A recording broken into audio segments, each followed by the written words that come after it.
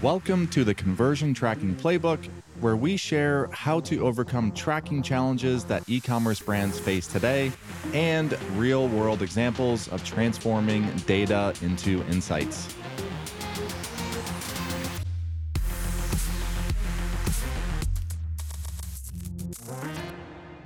Welcome back to another episode of the Conversion Tracking Playbook. I am your host, Brad Redding, and it's a solo adventure today. Hopefully you've enjoyed a bunch of these back-to-back interviews with some amazing experts, Dan at Dacity and Dan at Datasmith and Ben at Ben Zettler Digital.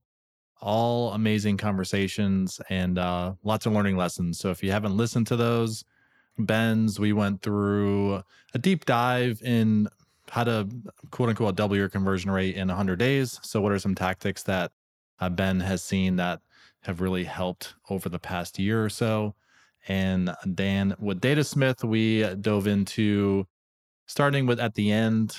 I've tried to use the corny Elon Musk joke where when he offered to buy Twitter, there was some quote he said, "Yeah, I'm going to jump straight to the end" or something like that. Anyway, so similar concept with a goal setting. So starting with a goal, what are you trying to achieve? And then work your way back into your measurement program. And then we get into OKRs and how that might apply to e-com as well.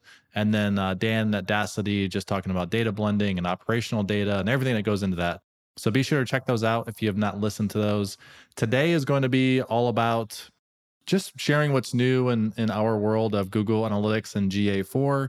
There's no lack of change. And honestly, it's very hard to keep up with everything that's going on. So if you're listening to this, it's probably even harder for you to keep up with it if you are not just focused on this stuff 40 hours a week, 52 weeks out of the year.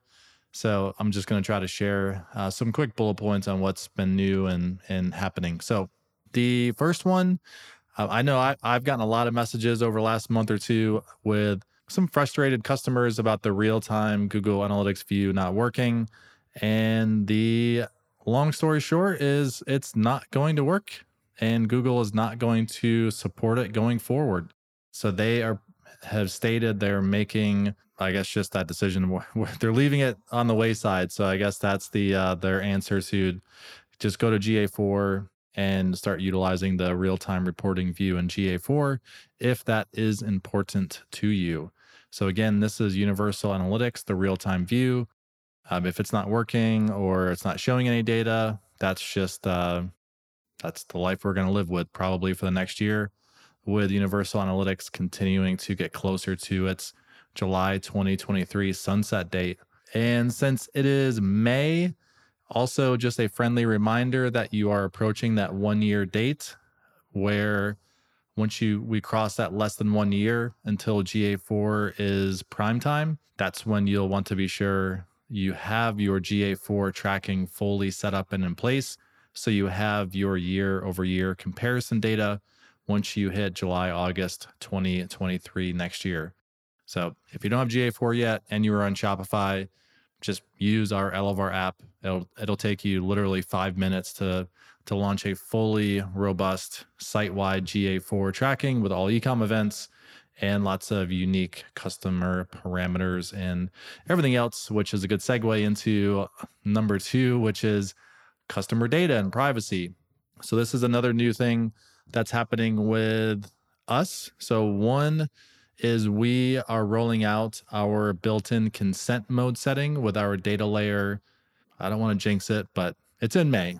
It's likely going to be next week. But anyways, you'll see more if you are a customer and just on our obviously email or listening to this podcast. But yeah, so we'll have a built-in consent mode setting in our data layer, and our initial integrations are with OneTrust and CookieBot.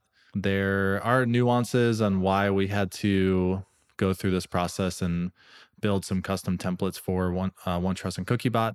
Ultimately, it goes back to some race conditions that exist out there with other templates, and there's a bunch of conversations that were happening in the measured community about this. With again, some even if people are accepting or opting in, that the actual data is not being tracked. But I won't get in the weeds on this podcast, but that is coming soon. So you'll see that announcement from us. And another item that is new ish is Google Ads is now enforcing or warning of enforcement of consent mode for anyone that's under the GDPR jurisdiction. So EU and UK. But if you are over there, I say over there, I'm here in Charleston, South Carolina, or advertising in the EU or UK, you may have gotten a message about this because Google is essentially saying that they are required, so you are required to obtain a valid consent from European visitors before collecting ads related data. And the kicker here is they will start suspending your account if they determine that you are not effectively collecting the appropriate consent, because that's ultimately what Google is using to flag their personalized, non-personalized advertising. And this is for your conversion reporting, remarketing, etc. So there'll be a link in the show notes that'll go into more details on this. There's been a lot of information out there over the last month or so as this has come about, but that's a big one. And if you've ever gotten those, your merchant or your Google Ads account is about to be suspended, or your merchant account is suspended because of catalog issues, whatever it might be. It's typically, when I've seen it, it's an immediate direct impact in revenue. So be sure if you are advertising to folks in Europe or UK that you get this process in place, and be sure to integrate with your LFR setting and consent mode setting as well.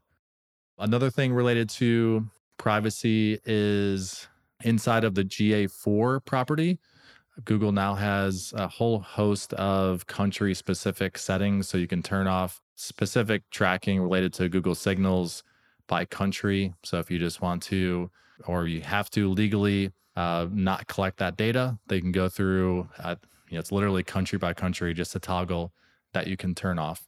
So that's something that's out there and fairly new. And there's going to be more GA4 privacy changes, I would imagine, and enhancements over the next year. That's all I have for today on the privacy side, but tomorrow, likely more coming. Tongue in cheek, joking, but actually not joking. All right, so next thing that's new in the world of GA4. So these next few items will be specific to GA4.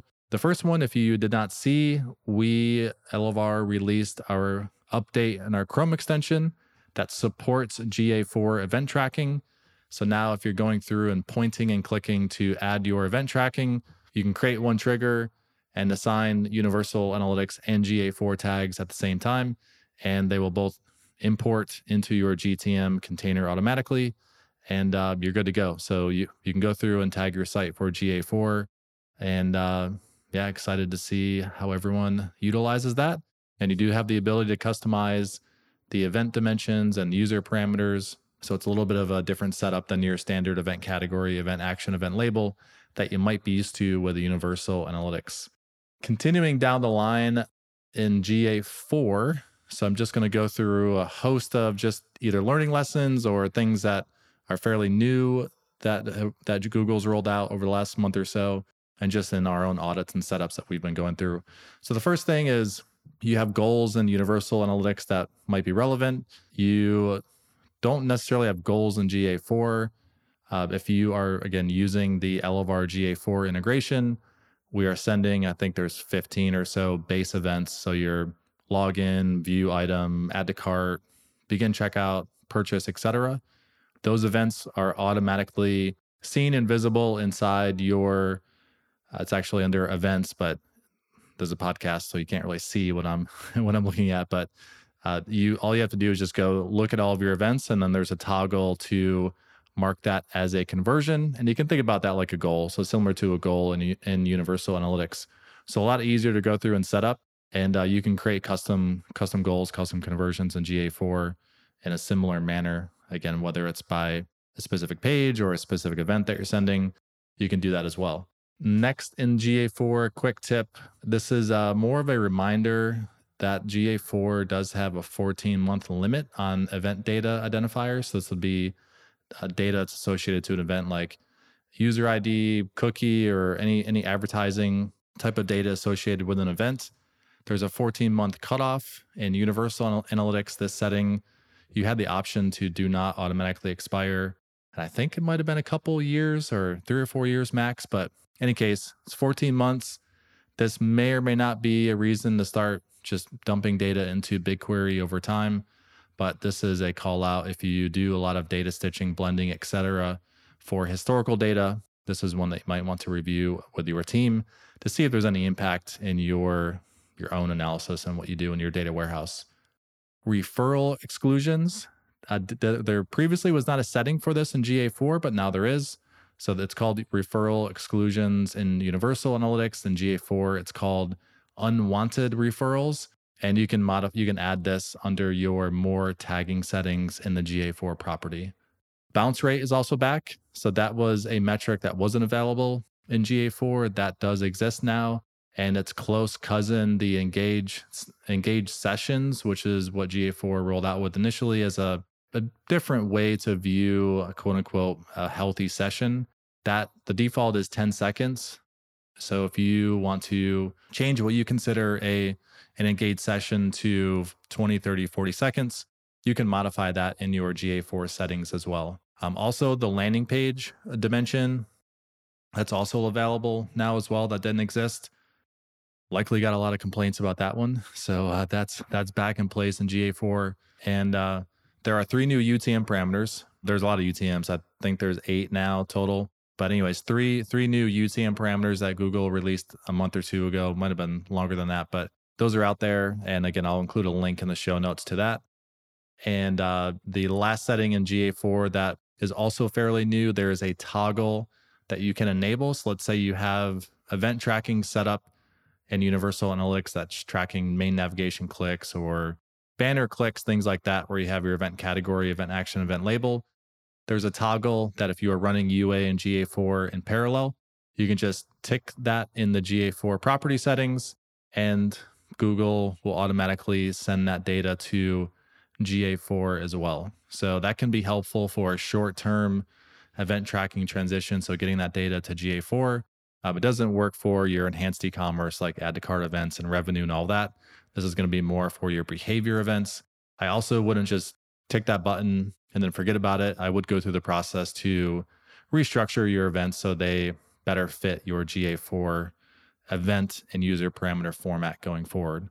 But it's a very, very quick little thing you can do to start just getting that data in a GA4 and manipulating it. So that's the GA4 learnings and some quick tips. We do have a new video up on our GA4 Shopify guide. And that is, I think it's about 9 minutes just going through from property creation to going live and viewing the real-time report. So I also have a link in the show notes to that.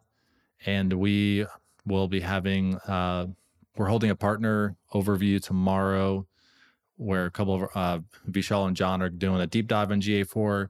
And we will be doing a customer webinar where we'll try to treat it more like a Q&A style.